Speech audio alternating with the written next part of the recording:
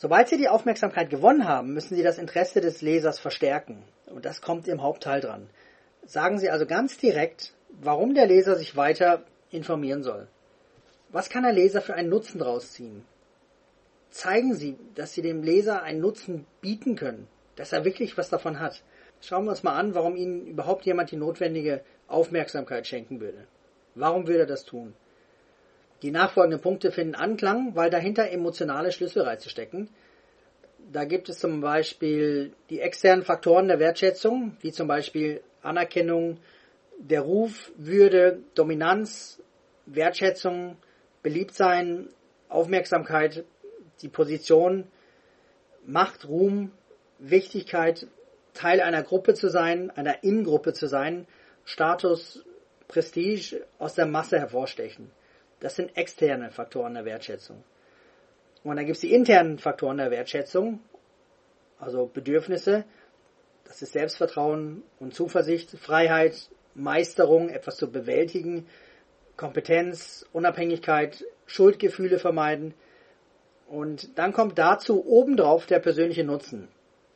Und das sind Dinge wie Geld verdienen, Geld sparen, eine sichere Rente, Zeit sparen, Aufwand vermeiden, Schmerz vermeiden, eine Problemlösung, Träume verwirklichen, Angst vermeiden, Frustration lösen, Sorgenfreiheit genießen, also ein Problem gelöst zu haben, ein spannenderes Leben, Aufmerksamkeit bekommen, besser als die anderen zu sein, Spaß, mehr Freizeit, bessere Gesundheit, ein gewisser Komfort in Bezug auf eine Sache, Fett reduzieren, schlank werden, schlank sein, sexy sein, Vorsprung haben, die Arbeit erleichtern bekommen.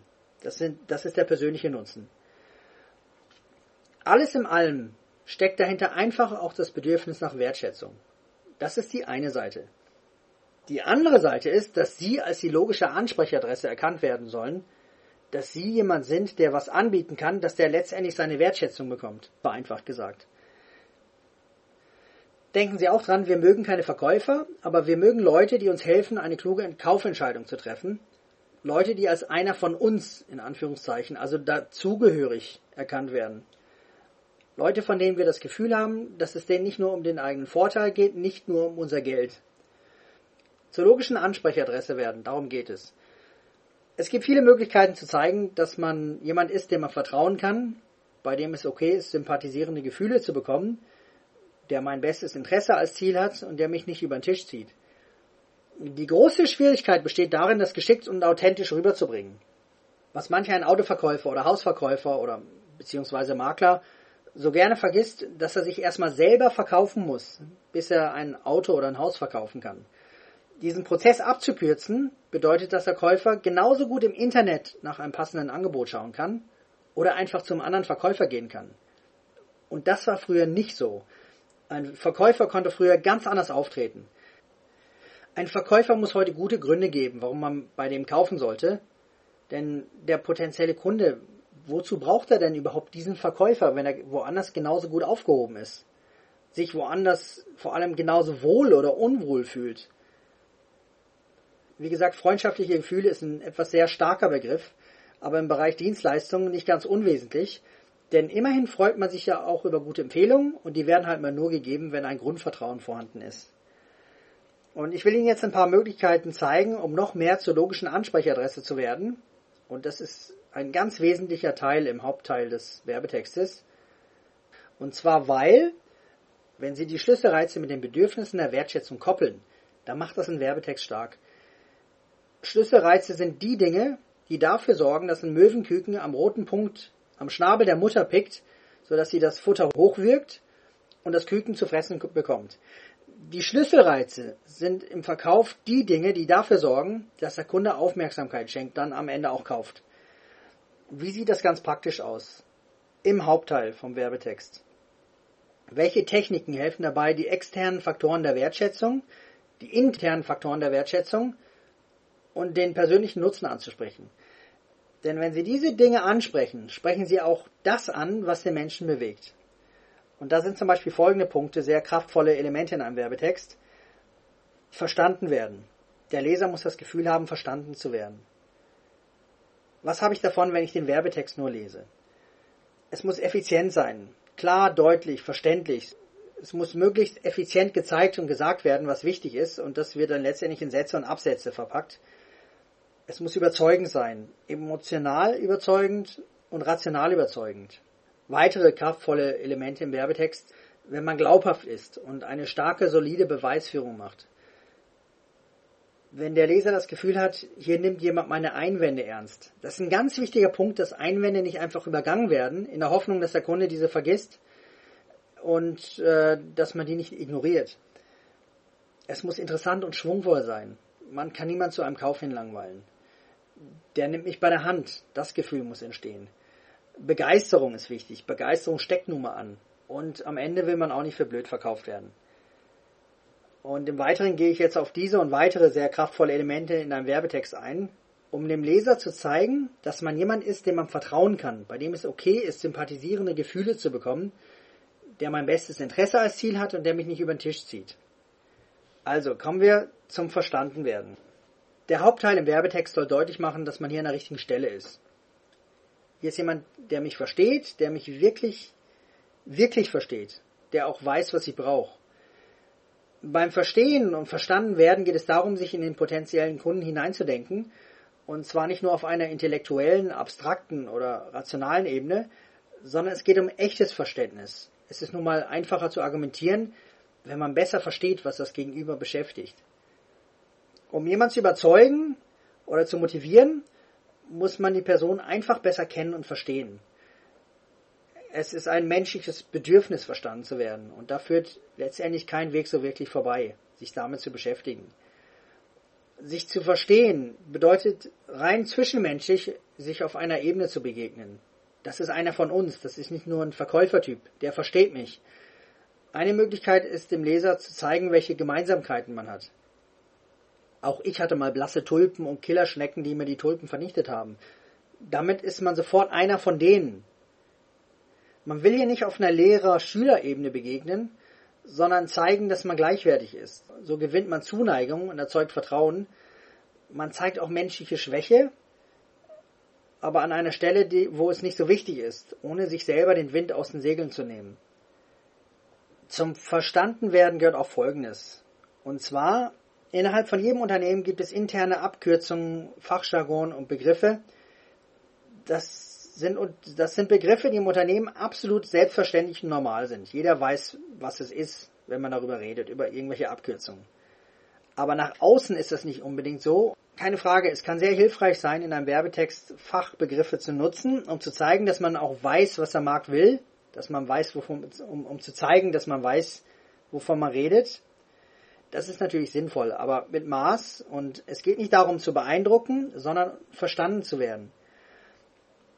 Wenn es um Abkürzungen geht, die unternehmensintern genutzt werden, besteht die Gefahr, den Leser zu verlieren, und es werden zudem unnötige Fragen aufgeworfen, die von der roten Linie, die durch einen Werbetext gehen muss, ablenken. Genauso ist das mit Produktbezeichnungen, also Produktnamen. Die bedeuten für den Markt so gut wie gar nichts, wenn er nach einer Lösung sucht und zufällig auf Sie oder Ihr Unternehmen stößt. Diese Insidersprache in einem Unternehmen, die schleicht sich dann halt gerne in die Marketingsprache, und das darf nicht sein, weil es entfremdet. Immerhin geht es ja darum, verstanden zu werden. Noch ein sehr kraftvolles Element im Werbetext. Was habe ich davon, wenn ich den Werbetext nur lese? Das muss von Anfang an klar sein. Wir alle haben wenig Zeit, und es führt nichts dran vorbei, dass manche Dinge im Leben wichtiger sind als andere und dass viele Dinge nicht getan werden, die man gerne tun würde, weil man einfach die Zeit nicht hat. Deswegen ist es so wichtig, darauf zu achten, dass der Leser schon etwas davon hat, wenn er nur den Werbetext liest. Immerhin hat er ja noch andere Dinge, die gerade eigentlich wichtiger sind, als das jetzt zu lesen, und man muss dem die Ausreden liefern, dass er vor sich selber rechtfertigen kann, dass er gerade einen Text liest, wo es doch eigentlich etwas Wichtigeres gäbe, was gerade zu tun wäre. Das ist jedenfalls die Haltung, mit der man einen Text gehen soll. Man muss gute Gründe geben, warum jemand lesen sollte. Das, was Sie als Grund geben, ist das, was nachher für den eine willkommene Ausrede ist zu lesen. Idealerweise sieht es dann halt so aus, dass der Leser schon so viel Mehrwert bekommt, so viel Informationen, brauchbare Informationen, wenn er einfach nur den Text liest, auch wenn er am Ende nichts kauft. Und dass die Infos so gut sind, dass er sich auch daran erinnern kann, dass er sich an sie erinnert, wenn er vielleicht später mal mit einem Problem konfrontiert wird. Allerdings ist es eher so, dass er jetzt ein Problem hat, für welches er eine Lösung haben will, wenn er schon so weit gelesen hat. Zum Beispiel ein Problem, welches ihm gerade schlaflose Nächte besorgt. Oder ein Problem, zu dem man nur schwierig an Informationen und Lösungsansätze kommt. Wenn diese Infos mit eingeflochten werden, erfährt er erstens einen Mehrwert, wenn er nur liest, und zweitens wird man so immer mehr zur logischen Ansprechadresse, weil man Kompetenz zeigt. Und drittens ist es vertrauenswürdig. Der Mehrwert ist also, wenn man problemlösende Informationen und brauchbare Hintergründe einflechtet, wie man zum Beispiel Resultate erzielt oder sich diese selber erarbeiten kann.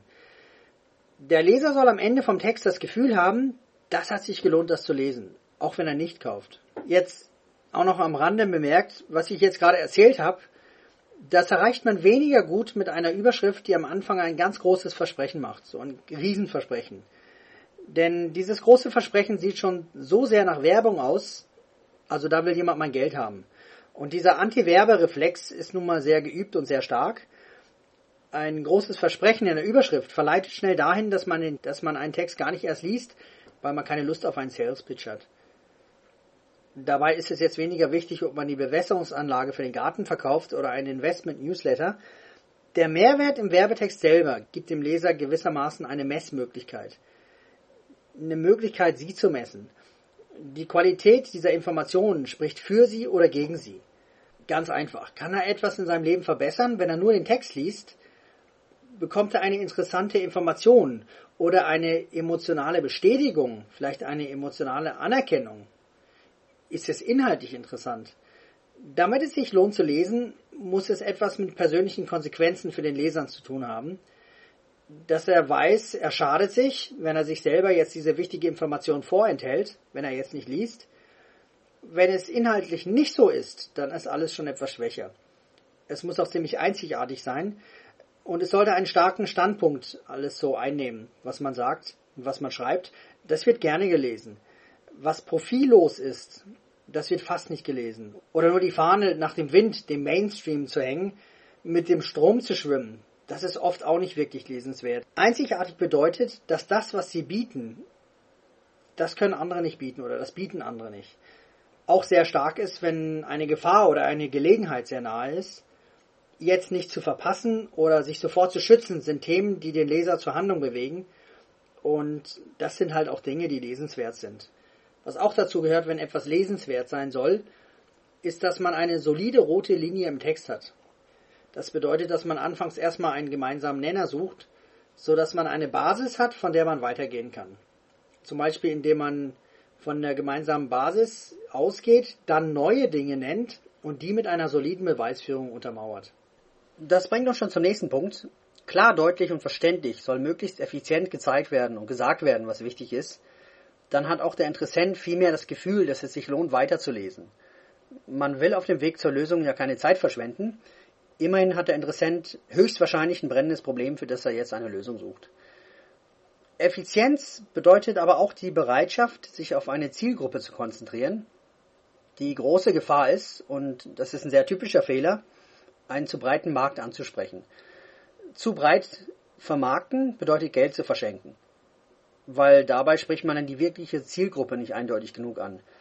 Nur weil jemand ein Segelboot besitzt, bedeutet dies nicht, dass alle Segler von einem Produkt angesprochen werden. Der eine hat ein so kleines Boot, dass er gerade mal eine Person mitnehmen kann. Der andere sitzt auf seinem Zweimaster und ist jetzt schon viel zu gelangweilt von seiner zu kleinen Yacht. Das einzige Produkt, bei dem die zwei eine Gemeinsamkeit haben, ist vielleicht, dass sie eine Schwimmweste brauchen. Und das ist, was ich meine, wenn ich sage, wer einen zu breiten Markt anspricht, der spricht niemanden gezielt genug an, weil man da nicht effizient genug eine Information anbietet. Und damit ist man dann auch nicht lesenswert. Wer alle anspricht, verkauft weniger als jemand, der gezielt anspricht. Die besten Kunden müssen gezielt angesprochen werden. Es muss auch alles überzeugend sein. Einmal auf der emotionalen Ebene und auch auf der logischen, rationalen Ebene.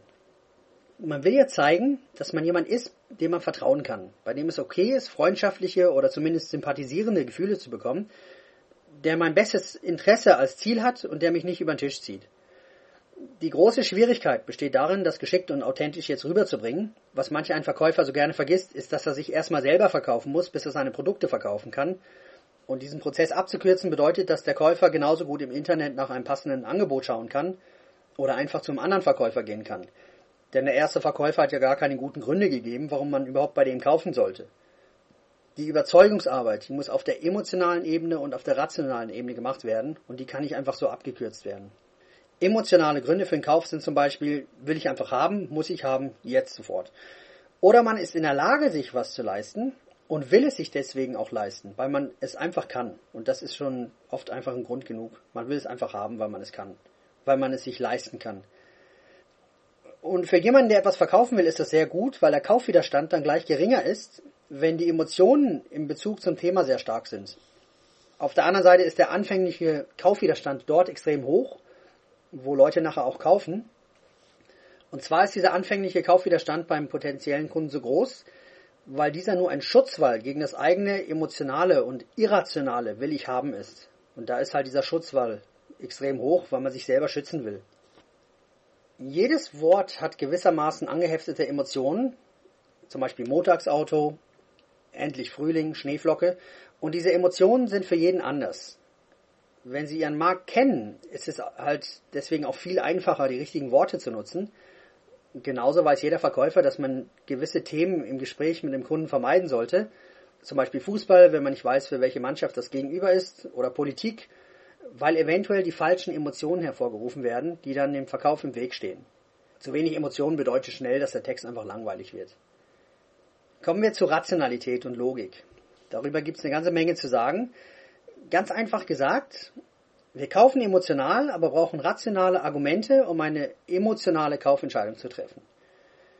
Die rationalen Argumente liefern die Ausrede dafür, dass man etwas kauft, wenn man es einfach nur haben will.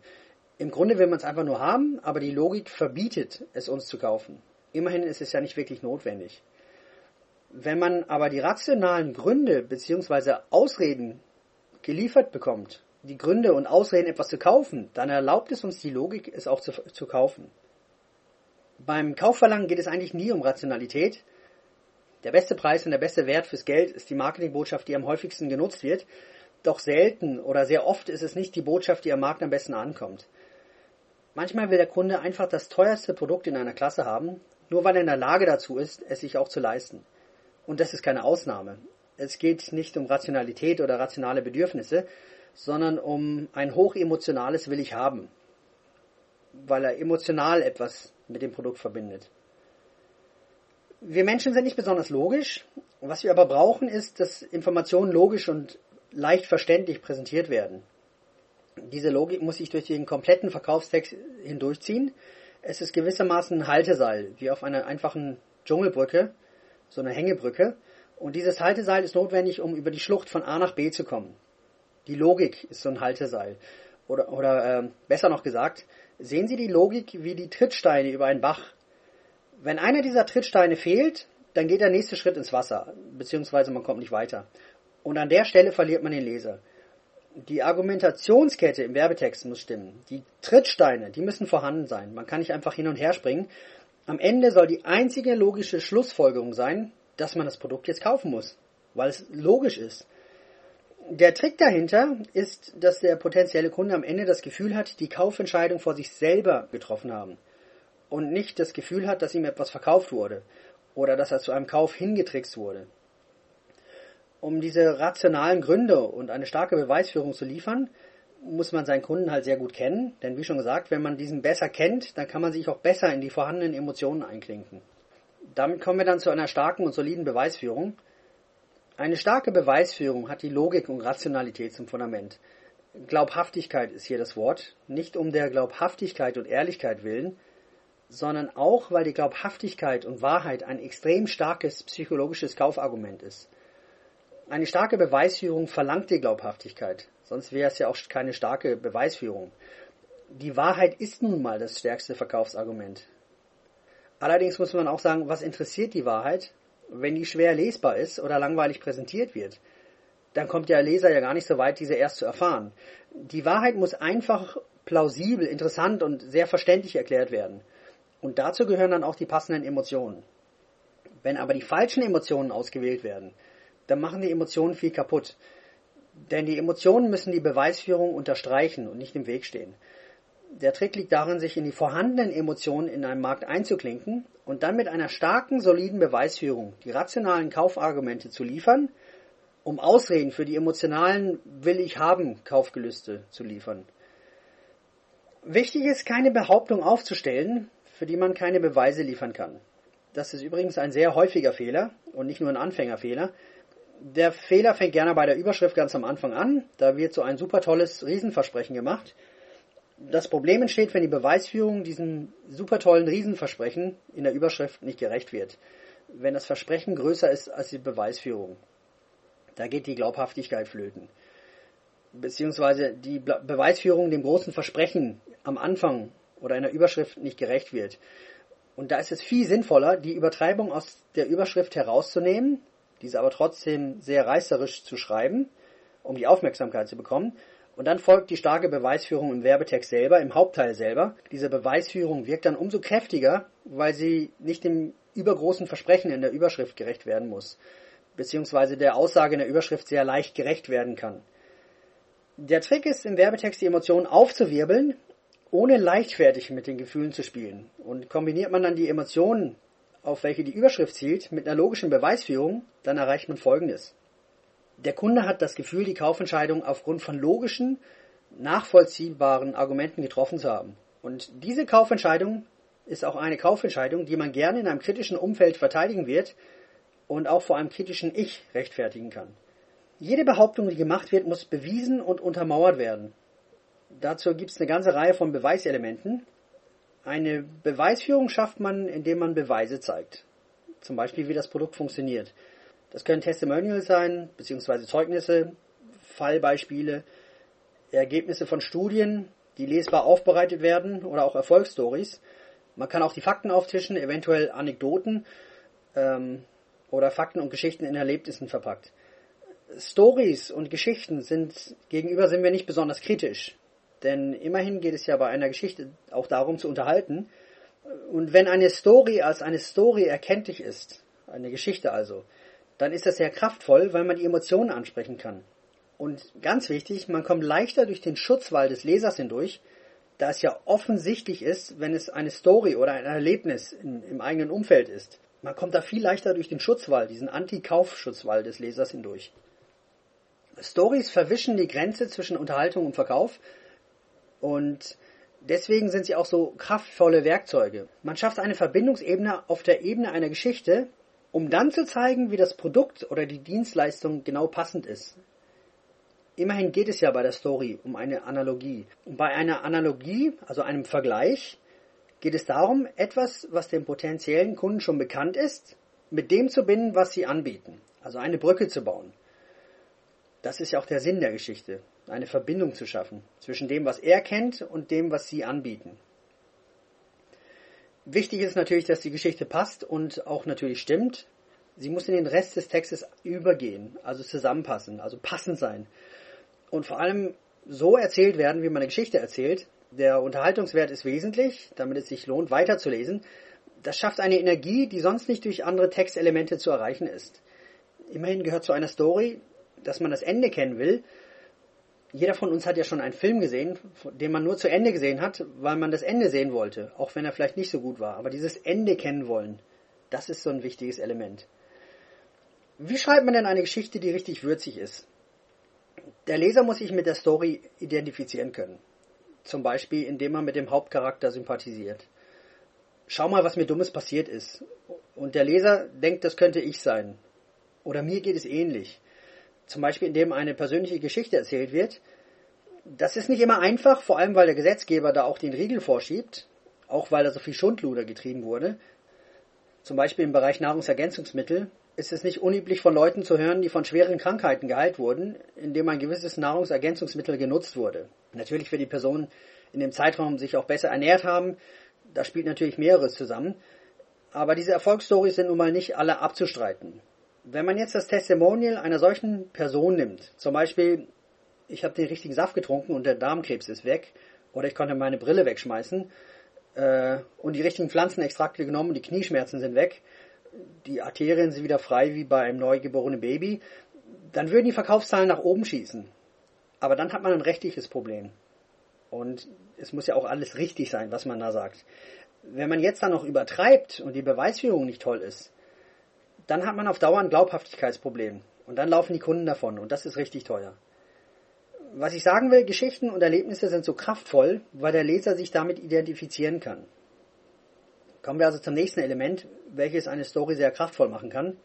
Und das ist der Experte im Werbetext oder einem Newsletter, den man aufbaut, wenn der jemand ist, der etwas erlebt hat oder sauer auf etwas ist.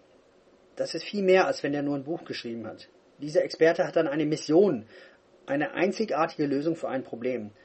Und ein Problem, welches der Leser kennt. Oder man hat schon lange vermutet, dass an einer Sache etwas nicht stimmt und der Experte deckt jetzt die Tatsachen auf.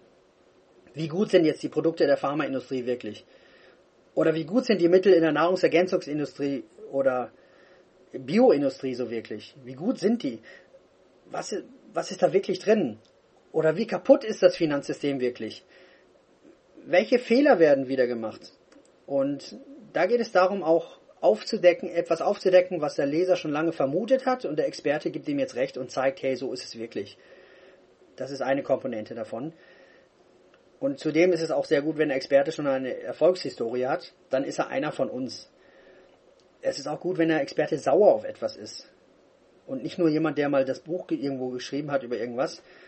Er braucht einen Track Record, eine Historie, eine Erfolgs- und Erfahrungsgeschichte. Einzigartige Lösungen und eine einzigartige Position in Bezug auf ein Problem. Er ist der Underdog, der Außenseiter, der mit den Füßen getretene, derjenige, der überhaupt keine Chance gegen das System haben sollte, aber trotzdem seinen Weg gegangen ist. Und das macht eine Story unglaublich persönlich und die Expertenfigur, die aufgebaut wird, wird viel sympathischer. Anstatt eines Experten zu nehmen, kann man auch geheime Zweifel ansprechen. Also jene Zweifel, die jeder so irgendwo hat oder mal gedacht hat und man denkt, man ist die einzige Person in der Welt, welche diese Zweifel hat. Wie viel gesünder sind diese teuren Vitamintabletten wirklich? Hier sind die Antworten, die du eigentlich schon so lange wissen wolltest. So sieht es wirklich aus. Und da geht es letztlich darum, dass man die Angst, die man hat, einfach bestätigt oder völlig entkräftet, je nachdem, was wirklich passt und was sinnvoll ist. Man kann auch in der Story kann es auch um ein richtungsweisendes oder scheinbar unwichtiges oder zufälliges Treffen gehen oder ein besonderes Erlebnis, welches viel größere Auswirkungen hatte, als man gedacht hatte. Dass das zum Thema wird, irgend so ein Treffen und was daraus entstanden ist. Oder es wird einfach die Neugierde angestachelt, wie jemand zum Beispiel ein Trading-System ganz zufällig entdeckt hat und festgestellt hat, dass der in, wer weiß was, x% der Fälle immer recht hat, wenn er nur dem System stupide folgt und damit seine Finanzen aufbessert. Ich sag mir mal was aus dem Daumen. Zum Beispiel, indem irgendwelche Finanzlinien eine statistische Methode der Standardabweichung in Kombination mit der relativen Stärke anschaut. Und das wird dann noch mit einer Differenz aus exponentiell gleitenden Durchschnitten abgeglichen. Und das kann dann noch mit Charts aus der Vergangenheit in der Beweisführung im Text sauber aufgearbeitet werden. Und dann wird auch die Performance gezeigt von dem Finanznewsletter, also eine Erfolgshistorie der letzten 3 Jahre. Und dass die Person, die bei den eigenen Investitionen, also bei dem Finanznewsletter helfen soll, das ganze System auf Währung anwendet, weil er das Geschick oder ein gewisses Etwas für das Big Picture und das Weltgeschehen hat und das alles verbinden kann. Und das wird dann mit der persönlichen Geschichte des Experten verflochten. Also wie gesagt, jetzt einfach mal was genannt. Also man stachelt was an und erklärt, warum es dann so ist und der Experte entsteht nachher oder kommt nachher als die sympathische Person hinten raus, die glaubhaft ist, weil sie schon mal gezeigt hat, was sie drauf hat. Die Story, Anekdote oder Geschichte im Werbetext wird kraftvoll, wenn man sich mit dieser Story in die Gedanken und Emotionen einklinken kann, die der Leser schon hat. Sie muss schon relevant für den Leser sein, sonst ist sie ja auch nicht interessant oder lesenswert. Und das ist auch ein ganz wichtiger Grund dafür, wenn Werbetexte überhaupt nicht oder nur sehr schlecht funktionieren. Wenn man über etwas berichtet, was zwar 100% richtig ist, aber nicht wirklich wichtig für den Leser ist. Oder nicht zu dem Gedankengut gehört, welches für den Leser gerade interessant und relevant ist. Wenn man das macht, dann zieht der Text nachher auch nicht. Ganz am Anfang des Werbetextes hat man mit der Überschrift den Leser bestochen, weiterzulesen.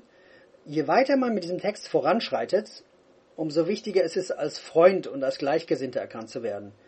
Man sitzt jetzt nicht mehr auf der anderen Seite vom Tisch im Verkaufsgespräch, sondern man ist rumgekommen und man sitzt jetzt nebeneinander. Was jetzt noch dazu kommt, ist, dass das Angebot am Ende allen Erwartungen gerecht wird. Aber dazu kommen wir später noch.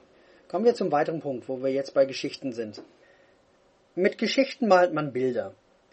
Wir kaufen keine Blumenerde, sondern mit der Blumenerde kaufen wir farbenfrohere Geranien.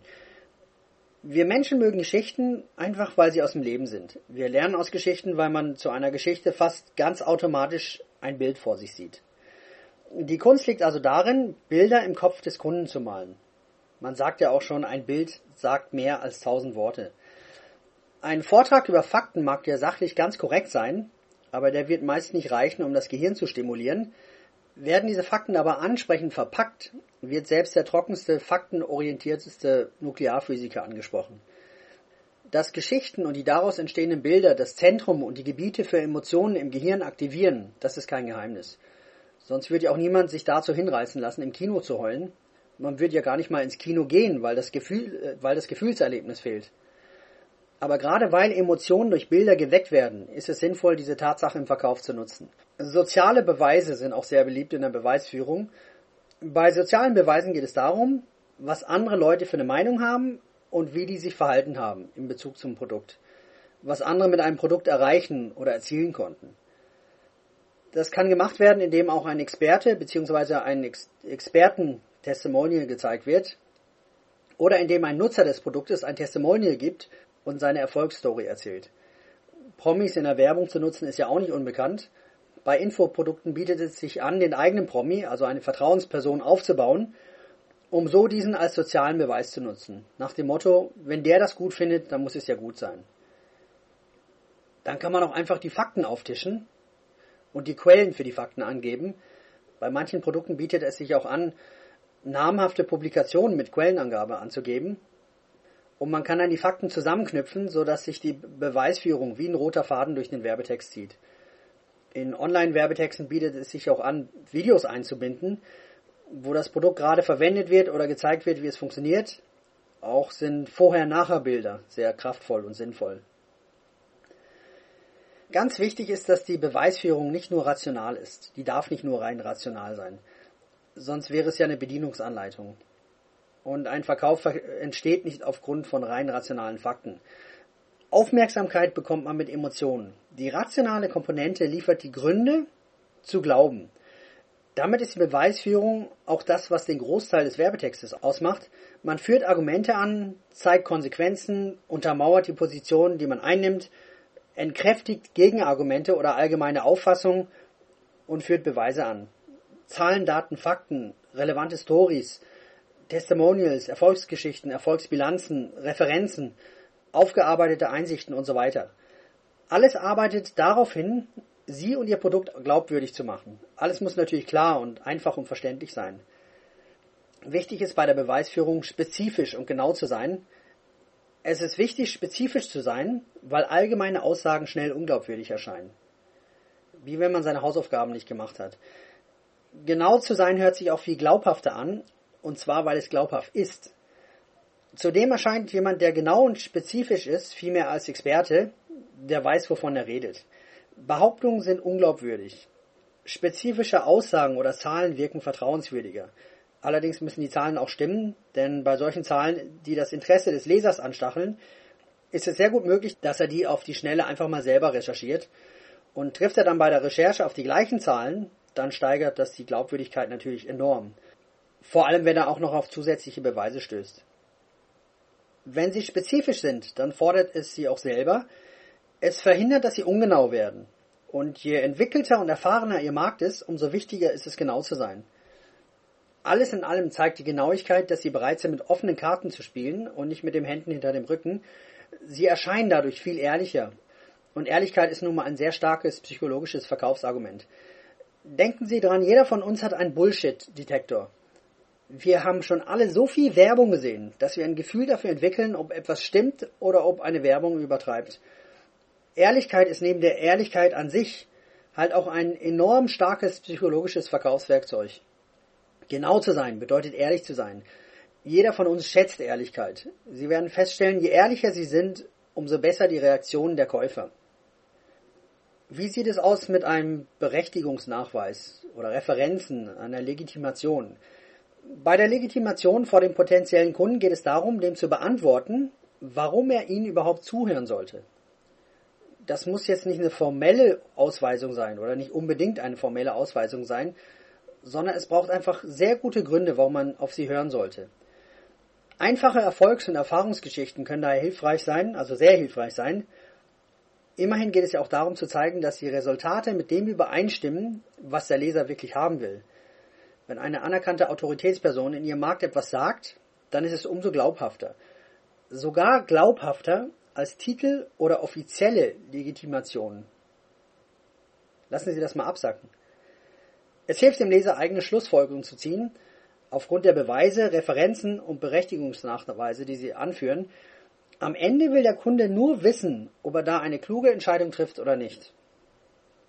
Und dann gibt es da noch was in der Beweisführung gerne übersehen wird. Übersehen in Anführungszeichen. Und zwar, man geht Einwänden und Gegenargumenten aus dem Weg. Und das ist ein ganz, ganz großer Fehler. Schauen wir uns mal Einwendungen und Gegenargumente in einem normalen Verkaufsgespräch an. Einwendungen sind ein Weg aus der Verkaufssituation heraus. Die unausgesprochene Panik ist, dass man am Ende keine Gegenargumente mehr hat und eigentlich kaufen müsste, weil es ja keine wirklichen Gegenargumente mehr gibt. Man wäre ja ganz schön blöd, jetzt nicht zu kaufen. Implizit heißt es ja, dass man aufgrund der eigenen Integrität kaufen müsste oder sollte, ja eigentlich fast verpflichtet ist, wenn man keine Gegenargumente oder Einwände hat. Immerhin spricht ja nichts dagegen. Die Integrität spricht scheinbar dafür, jetzt kaufen zu müssen. Wie wenn das einen verpflichten würde, jetzt zu kaufen, nur weil man keine logischen Gründe mehr dagegen hat. Auch wenn das alles nicht logisch ist. Nun gibt es aber in der Regel sehr gute Gegenargumente und auch begründete Einwände. Wer als Verkäufer klug ist, versucht jetzt nicht diese Einwände herunterzuspielen oder lächerlich zu machen. Das ist übrigens eine sehr übliche Vorgehensweise im Verkauf, dass die Einwände einfach heruntergespielt werden. Wer clever ist, fragt jetzt einfach mal nach oder überlegt sich, was wirklich hinter diesen Einwänden steckt. Denn wer auf die Gegenargumente zugeht und sich mit diesen beschäftigt, versetzt sich immer mehr in die Lage zu wissen, mit was er es wirklich zu tun hat, wo die Probleme im Markt sind. Aber genauso sind halt die Einwände in einem Verkaufsgespräch ein Versuch, aus dem Verkaufsgespräch herauszukommen. Und warum? Weil vielleicht Vertrauen fehlt. Und Vertrauen fehlt, wenn man dem Verkäufer nicht vertraut oder weil das Produkt nicht überzeugt. Wer klug ist, fragt einfach mal ganz sachlich nach und überlegt, was hinter diesen Einwänden steckt. Ein Einwand ist letztendlich ein Grund dafür, warum man nicht kaufen will. Und da ist es jetzt erstmal ganz egal, ob das echte Gründe sind oder unechte Gründe oder vorgeschobene Gründe sind. Wenn wir das jetzt auf Verkaufstexte übertragen, haben wir folgendes Problem. Wir haben ja nicht wie ein Verkäufer den Kunden vor uns. Wir können ja nicht wie in einem Gespräch auf das Gegenüber eingehen. Wir müssen uns vorher ganz genau überlegen, welches die Einwände sein könnten und wie wir diese entkräften, bevor diese auftauchen. Denn wenn man nicht auf diese Gegenargumente eingeht und diese einfach übergehen will, aus Angst, den Kunden zu verlieren, dann passiert Folgendes. Im Werbetext wird dann deutlich, was wir nicht erwähnen wollten, weil wir etwas verstecken wollten. Und das ist wirklich nicht besonders kraftvoll. Wenn ein Autoverkäufer beim Verkauf so tut, wie wenn alles in Ordnung ist, obwohl die Fahrertür komplett eingedellt ist, oder wenn einfach ein Rad am Wagen fehlt, das ist ja jetzt nicht ganz unwesentlich. Wenn man aber auf die Gegenargumente und Einwände zugeht, dann ist das vertrauenswürdig. Der weiß, was ich wirklich will, der braucht sich nicht zu verstecken, ist dann der Effekt beim potenziellen Kunden. Gehen Sie also auf die Einwände zu, um Argumente und Beweisführungen zu finden, welche diese entkräften. Denn die Einwände, die hat der Leser ja sowieso, ob Sie diese jetzt abarbeiten oder nicht. Es ist halt viel vertrauensbildender, wenn Sie auf diese Einwände eingehen. Denken Sie einfach dran, der komplette Verkaufsprozess, die ganze Verkaufschoreografie ist vertrauensbildend oder auch nicht. Vertrauen bedeutet, dass der Kunde viel leichter in seiner Kaufentscheidung bestärkt wird und aus Angst, eine falsche Entscheidung zu treffen, ist der Kunde in der Regel sehr zurückhaltend. Angst, völlig entblößt zu werden, einfach nur saudoof auszusehen, finanzielle Verluste hinnehmen zu müssen, sich gedemütigt zu fühlen oder einem geschädigten Selbstwertgefühl leben zu müssen. Gegenargumente und Einwände sind ein ganz realer und berechtigter Schutzmechanismus. Man will nicht nachher hören oder sich selber sagen müssen, wie konntest du nur so dumm sein, so eine blöde Entscheidung zu machen. Und es geht hier viel mehr um Gefühle als nur um die harten Fakten. Es ist ein ganz wichtiger Punkt, dass Einwände nicht einfach übergangen werden, in der Hoffnung, dass der Kunde diese vergisst. Das ist eine völlig trügerische Hoffnung. Gehen Sie einfach davon aus, dass der Kunde den Markt besser als Sie kennt. Der hat einen Riecher dafür, wenn irgendwas nicht ganz stimmt oder wenn etwas Wesentliches übergangen wird. Manch ein Produkt hört sich zudem noch zu gut an, um wahr zu sein. Wenn etwas zu gut ist, um wahr zu sein, dann sorgen Sie für eine bessere Beweisführung. Dann fehlt letztendlich was an der Beweisführung, wenn jemand meint, es ist zu gut, um wahr zu sein. Ein ungeklärtes Problem oder Anliegen oder eine unbeantwortete Frage, das ist das, was Verkaufstexte kaputt machen kann. Ein Einwand ist ein ganz klarer Grund, warum jemand nicht kaufen sollte. Und wenn ein Kunde an etwas denkt, dann sicherlich auch an die Gründe, warum er nicht kaufen sollte. Eine einfache Möglichkeit, das einzudämmen, sind die üblichen Fragen und Antworten, also FAQs abgekürzt, die auf vielen Webseiten zu finden. Denken Sie dran, das ist auch eine Form von Werbetext. Sorgen Sie dafür, dass die wirklich wichtigen Fragen dort sinnvoll und ausreichend beantwortet werden. Im Werbetext selber werden diese Einwände idealerweise abgearbeitet, ohne dass man den Einwand beim Namen nennt. Sondern man macht die Beweisführung so eindeutig, dass es nicht nötig ist, den Einwand beim Namen zu nennen. Man kann aber auch genauso andersrum, wenn man eine extrem starke Beweisführung hat, das provokativ in den Mittelpunkt stellen. Sagen, hey, was machen wir in dem und dem Fall, wo der Leser sagt, ja, was machen wir dann? Und wenn die Beweisführung dann stimmt, dann ist das extrem stark.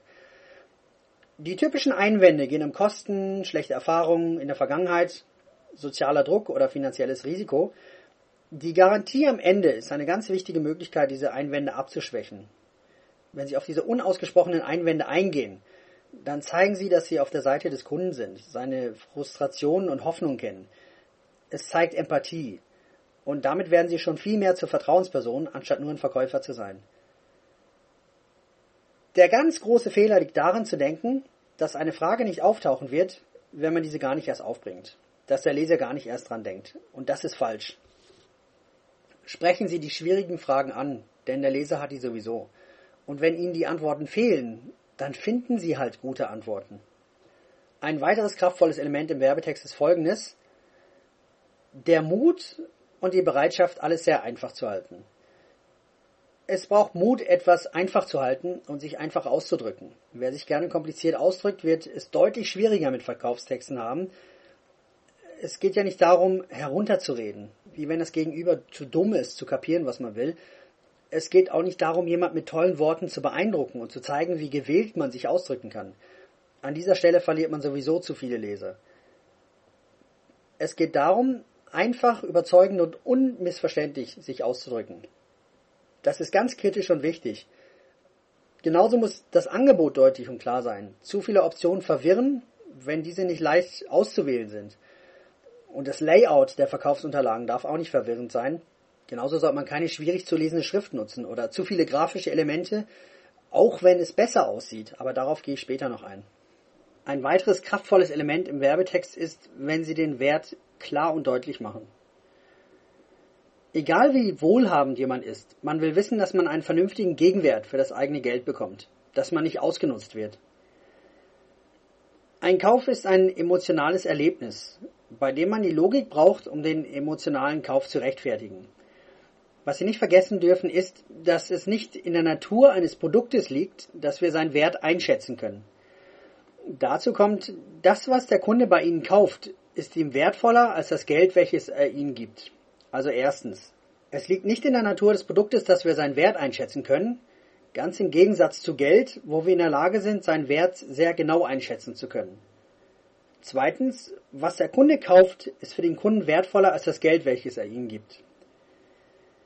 Wenn man jetzt einfach nur den inhärenten Wert eines Produktes zeigt, dann ist das wie wenn man den Preis senkt. Eine Tonvase ist nicht besonders wertvoll, wenn man den Wert des Tons anschaut, der Erde. Schaut man aber die Geschichte und das Alter einer Vase an, dann sieht es schon mal ganz anders aus. Es geht darum zu zeigen, welchen Wert das Produkt im Leben des Kunden hat, welche emotionale Zufriedenstellung damit einhergeht. Was ist es wert, im Garten zu sitzen und zu sehen, wie die Enkel oder Kinder auf dem grünen Rasen spielen? Der materielle Wert einer Bewässerungsanlage ist dagegen extrem gering. Aber darum geht es nicht, sondern darum, wie der Wert im Leben des Kunden aussieht. Eine einfache Möglichkeit liegt darin, den hohen Preis eines Produktes herunterzurechnen, was es zum Beispiel kostet, pro Tag das Produkt zu haben. Das bietet sich nicht immer an, ist aber eine sehr beliebte Möglichkeit. Was wäre es denn für Sie pro Tag oder pro Monat wert, einen sicheren Rat in puncto Investment zu bekommen? Einmal aus Essen gehen oder einen Kasten oder eine Flasche von Ihrem Lieblingsgetränk? Was man hier macht, ist, dass man den Preis mit etwas vergleicht, wofür die Person schon heute Geld ausgibt. Und wer hat denn nicht schon mal Geld zum Ausessen ausgegeben? Dann kann man auch zeigen, wie das Produkt Zeit spart. Dann zeigt man etwas, wofür die Person schon heute Zeit investiert und wie diese Zeit eingespart oder besser genutzt wird, indem man das Produkt nutzt. Oder man zeigt, wie das Produkt die Lernkurve verkürzt, wie man Lehrgeld spart, indem man von den Fehlern anderer lernt. Oder man zeigt, wie profitabel es ist, das Produkt zu nutzen, indem man zum Beispiel die Pay-per-Click-Werbung drastisch reduziert, also die Kosten, indem man lernt, was gut funktioniert und was nicht. Und ob eine Art der Werbung in einem Markt klappt oder nicht und so Geld spart und das Geld für effektivere Werbung zur Verfügung steht. Dass man also etwas einsparen kann. Geben Sie Begründungen und Ausreden, wo es möglich ist. Jeder kennt es. Man will etwas kaufen, aber man kann den Kauf nicht mit gutem Gewissen rechtfertigen. Das ist nun mal eine sehr zentrale Frage. Und wenn man diese Frage nicht beantwortet, dann verschiebt der Käufer die Kaufentscheidung und kauft möglicherweise nie. Der Käufer sucht ganz genau genommen Ausreden. Ausreden, etwas zu kaufen, Ausreden, um einen Kauf vor sich selber und dem kritischen Umfeld zu rechtfertigen. Geben Sie Ausreden. Die starken Ausreden liegen dort, wo ein Nutzen entsteht. Ausreden sind Gründe.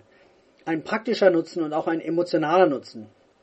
Zum Beispiel Anerkennung und Aufmerksamkeit bekommen, Teil einer In-Gruppe zu sein, Status, Prestige, kompetenter werden, besser werden, unabhängiger sein, Geld sparen, Geld verdienen, Zeit sparen, Zeit gewinnen, Schmerz und Aufwand vermeiden, endlich den lang ersehnten Traum erfüllen, du bist es wert, einmal kaufen und immer den Vorteil genießen, aus der Masse hervorstechen. Was sind es für Ausreden, die Sie bieten können? Was ist deine Gesundheit wert? Oder mehr Komfort, endlich die Speckröllchen zu verlieren, mehr Freizeit und mehr Spaß zu haben. Du bist es doch wert. Sprechen Sie die Bedürfnisse und das tiefe Will ich haben des potenziellen Kunden an. Sparen Sie nicht an Gründen. Führen Sie an Gründen an, was möglich ist. Sagen Sie, warum Sie etwas schreiben, falls es passt. Sagen Sie, warum das Produkt dem Leser helfen wird, warum er handeln soll und kaufen soll. Gehen Sie davon aus, dass er an Ihrem Produkt interessiert ist. Aber es fehlt ihm noch die richtige Ausrede, auch zupacken zu können.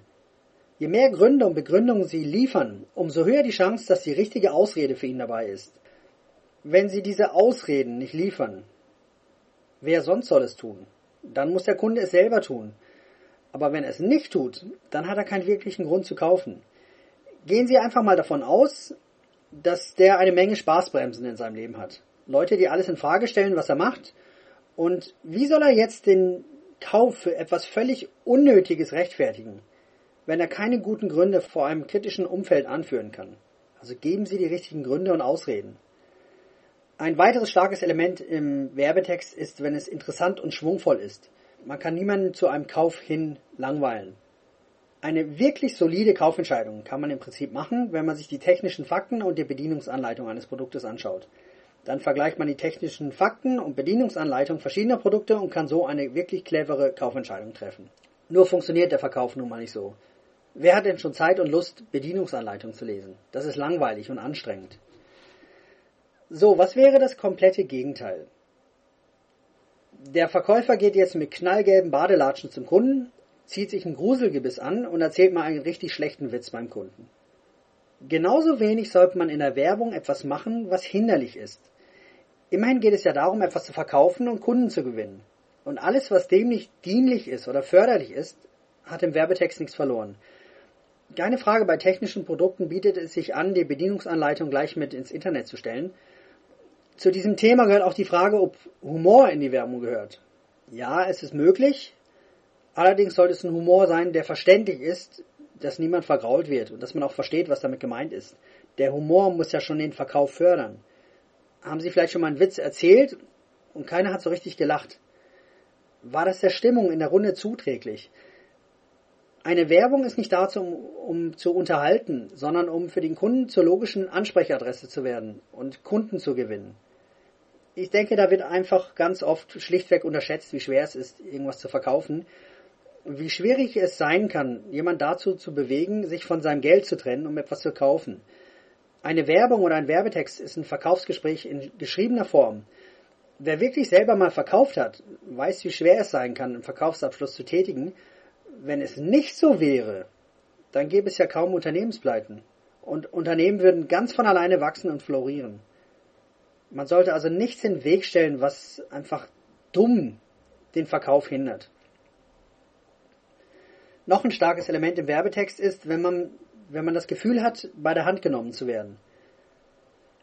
Die meisten Menschen sind ziemlich denkfaul. Zu denken ist Arbeit und anstrengend und vor allem gehört zum Denken, dass man das Vorhandene hinterfragt. Und es liegt in der Natur des Menschen, Vermutungen aufzustellen und dann einfach auf gut Glück zu handeln. Die meisten Menschen handeln so. Und wenn sie dann auf unkluges Handeln angesprochen werden, dann hört man ganz schnell zur Antwort, ja, wenn das so ist, dann kann man gar nichts mehr machen. Oder nicht denken, einfach machen. Und das wird dann zur Ausrede dafür, dass man einfach aufs Geratewohl was machen darf. Wenn man also genügend und qualitatives Tatsachenmaterial im Werbetext einbringt, dazu dann auch noch vertrauenswürdig ist, dann ist das so, wie wenn man den Menschen bei der Hand nimmt. Das ist eine Erlaubnis, einfach zu machen. Der vor über 100 Jahren geborene Kevin Roberts sagte mal, "Most people are walking around, umbilical cord in hand, looking for a new place to plug it in." Das heißt, die meisten Menschen laufen mit der eigenen Nabelschnur in der Hand herum und suchen nach einem neuen Ort, wo man diese einstöpseln kann. Sorgen Sie also dafür, dass Sie die Stelle sind, an der man die Nabelschnur einstöpseln kann. Dass man bei Ihnen das Gefühl hat, an der Hand genommen zu werden. Noch ein sehr starkes Element im Werbetext. Begeisterung. Begeisterung steckt nun mal an. Die Einstellung zu einer Sache bestimmt die Energie, die man hat. Leo Tolstoi sagte mal, dass Glück und Zufriedenheit nicht von externen Faktoren abhängig ist, sondern davon abhängig sind, wie wir die Dinge sehen. Und letztendlich ist es so, dass unsere eigene Einstellung gegenüber unserer eigenen Haltung und Gesinnung uns deren Sklave oder deren Meister macht. Begeisterung steckt nun mal an. Wir wissen alle, dass Träume sterben, wenn es an Handlungswille fehlt. Wenn der Mensch Begeisterung sieht, dann entsteht ein zusätzliches Bedürfnis, die eigene Nabelschnur da einstöpseln zu können und daran teilhaben zu können. Es gibt noch was, warum Begeisterung so unwiderstehlich macht. Wir alle wissen, dass Probleme normal sind, wenn wir etwas anpacken. Jetzt besteht die Gefahr, dass man alles von Anfang an perfekt haben will, und das ist ja auch der Grund, warum so viele Dinge nie angefangen werden.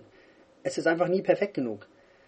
Begeisterung ist das, was es uns erlaubt, etwas anzupacken, ohne dass es perfekt ist. Und das macht die Begeisterung auch so attraktiv nach außen hin. Thoreau sagte mal, die Masse der Menschen führt ein Leben stiller Hoffnungslosigkeit.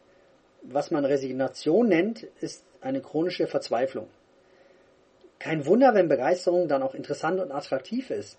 Die meisten Menschen leben halt sehr langweilige Leben oder versuchen eine Fassade aufzubauen, um nicht langweilig zu erscheinen. Begeisterung steckt an, weil jeder mehr davon im eigenen Leben haben will. Vergessen Sie aber bitte nicht, dass Begeisterung und Hype zwei völlig verschiedene Dinge sind. Der Trick hinter allem ist, dass man sich mit der Begeisterung viel leichter in die dominanten, vorhandenen Emotionen beim potenziellen Kunden einklinken kann. Und das macht den Verkauf natürlich deutlich einfacher. Mit Begeisterung können Sie Kaufemotionen triggern. Sie zeigen, dass Sie persönlich von dem überzeugt sind, was Sie da anbieten. Natürlich will man dem Leser zeigen, wie schmerzhaft sein Problem ist, was er für eine Lösung braucht. Aber mit Begeisterung schafft man einen positiven, belebenden Unterton. Empathie gehört zum menschlichen Wesen. Wer Empathie zeigt, bekommt auch Empathie im Normalfall. Das hängt natürlich mit den Emotionen und der Begeisterung zusammen, die man an den Tag legt. Die Überzeugungsarbeit wird viel leichter, wenn man die eigene Begeisterung beim Schreiben nicht unterdrückt. Auch ein starkes Element im Werbetext. Niemand will für blöd verkauft werden. Ein Grund, warum Menschen in einem Markt nicht kaufen, liegt oft darin, dass dieser Markt betrogen wurde oder mit falschen Versprechen gelockt wurde. Der Geld im Internet verdienen Markt ist so ein Markt oder auch da, wo es um Finanzpublikationen geht. Rein rational und absolut theoretisch gesehen sind es Märkte, die händeringend nach guten Rat suchen. Praktisch gesehen haben die Leute in diesem Markt viel Lehrgeld gezahlt, aber niemand will für blöd verkauft werden. Sorgen Sie also dafür, dass Sie zur logischen Ansprechadresse werden. Das wird man auch, indem man die Langfristigkeit nicht vergisst. Wer auf das schnelle Geld aus ist, steht in der Gefahr, Abkürzungen zu nehmen, welche die Langfristigkeit und Nachhaltigkeit aufs Spiel setzen. Der Leser merkt, wenn er für blöd verkauft wird. Soll doch einfach Ihre Konkurrenz diesen Fehler machen. Wenn der Leser meint, für blöd verkauft zu werden, dann verlieren Sie den Leser an der Stelle. Wann verlieren Sie den Leser? Sobald der Leser Nein sagt oder meint, dass er Ihnen nicht glauben kann. Oder sagt, dass es für ihn nicht zutreffend ist, was er da liest.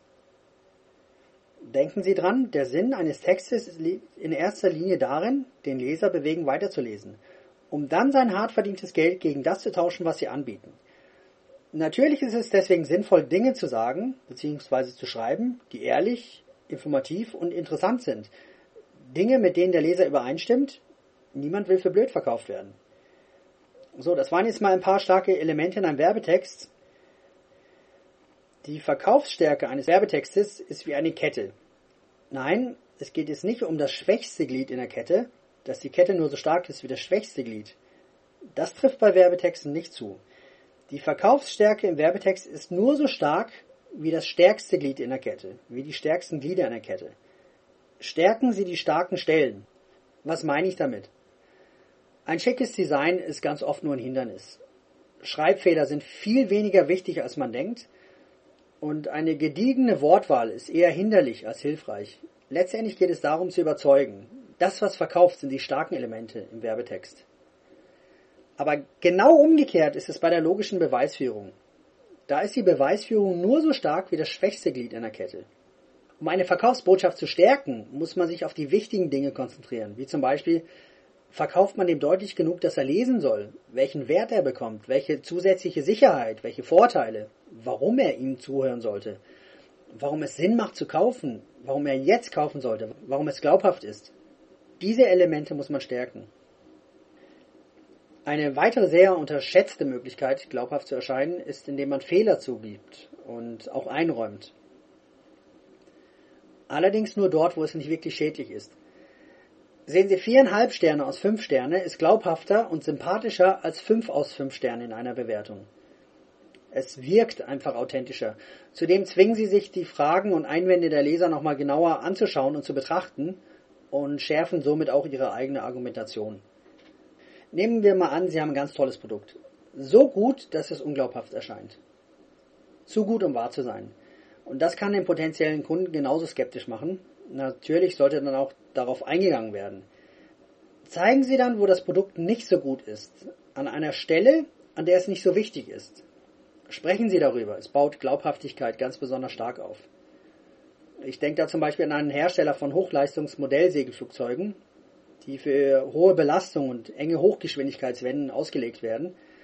Und da will man natürlich jedes Gramm sparen. Mit dem Resultat, dass der Lack auf den Flügeln nicht so schön deckend verarbeitet ist, wie das jetzt bei maßstabsgetreuen Seglern der Fall ist. Aber genau das spricht er an und sagt, dass dies ein Zeichen dafür ist, dass es bei diesem Flugzeug auf die glatte Oberfläche ankommt und nicht auf eine perfekte Lackierung, die das Flugzeug nur unnötig schwer macht. Und hier wird die Schwäche somit zur Stärke gemacht und zum Zeichen der Authentizität, der Glaubhaftigkeit. Man zeigt den Fehler dort, wo es nicht wirklich drauf ankommt. Wie sieht es damit aus, wenn man dem Leser erlaubt und zuspricht, Opfer zu sein? Man kann in einem Werbetext auch klar und deutlich zeigen, warum der potenzielle Kunde in der Vergangenheit gar nicht anders konnte, als zu versagen. Man zeigt ihm, warum er versagen musste. Du kannst gar nicht anders. Du bist nur abgezockt worden. Was dir fehlt, ist Folgendes. Eine bessere Geschäftsgelegenheit, ein besserer Rat. Es ist nicht deine Schuld. Die Welt war nicht fair mit dir. Besonders in Märkten, wo die Kunden in der Vergangenheit schon betrogen wurden oder im Infomarketing schlechten Rat bekommen haben, ist das kraftvoll. Man gibt dem die Entschuldigung dafür, dass er versagt hat. Oder im Finanzbereich, wo ein gemeinsames Feindbild aufgebaut wird, ist das möglich. Die bösen Banken, das ist sehr kraftvoll. Allerdings muss der Hintergrund auch stimmen, sonst ist es total unglaubwürdig und hier ist auch die starke Beweisführung notwendig. Zeigen Sie, wie das Produkt Zeit spart. Das ist sehr sinnvoll, einfach zu zeigen, wie das Produkt Zeit spart, so nach dem Spülmaschinenprinzip. Viel unangenehme Arbeit mit wenig Aufwand und Zeitaufwand erledigen. Nicht jeder ist auf den billigsten Preis aus. Sonst gäbe es ja nur noch Kleinwagen auf den Straßen zu sehen. Da ist es für viele einfach wichtiger, Zeit zu sparen. Je nach Produkt ist es also sinnvoll, die zeitsparenden Vorteile und die geldsparenden Vorteile zu nennen, wo man beim Preis den Preis klein rechnet, indem man zum Beispiel zeigt, was es pro Tag kostet, macht man das mit der Zeit genau andersrum. Man rechnet hoch, wie viel Zeit man pro Monat oder pro Jahr mit einer unangenehmen Aufgabe verbringt, um dann zu zeigen, wie man mit dem Produkt enorm Zeit einspart. Pro Jahr brauchst du so viel Zeit für diese unangenehme Aufgabe, zum Beispiel mit dem Staubsauger durch die Gegend saugen. Ein Staubsaugerroboter kann diese Aufgabe übernehmen und dann macht es noch Spaß zuzuschauen. Man kann auch als Nebenprodukt oder als Nebenargument gewissermaßen wie ein positives Abfallprodukt zeigen, wie man auch Geld spart. Das kommt auch dazu. Immerhin ist Zeit gleich Geld. Schau mal, wie viel Zeit du schon verloren hast, was sich das gekostet hat und was du dadurch an Zeit und Geld sparst. Und zwar Zeit, die du jetzt schon verlierst. Hier ist Markus Trauernicht. Diese Aufzeichnungen unterliegen dem deutschen Urheberrecht und die Vervielfältigung ist verboten.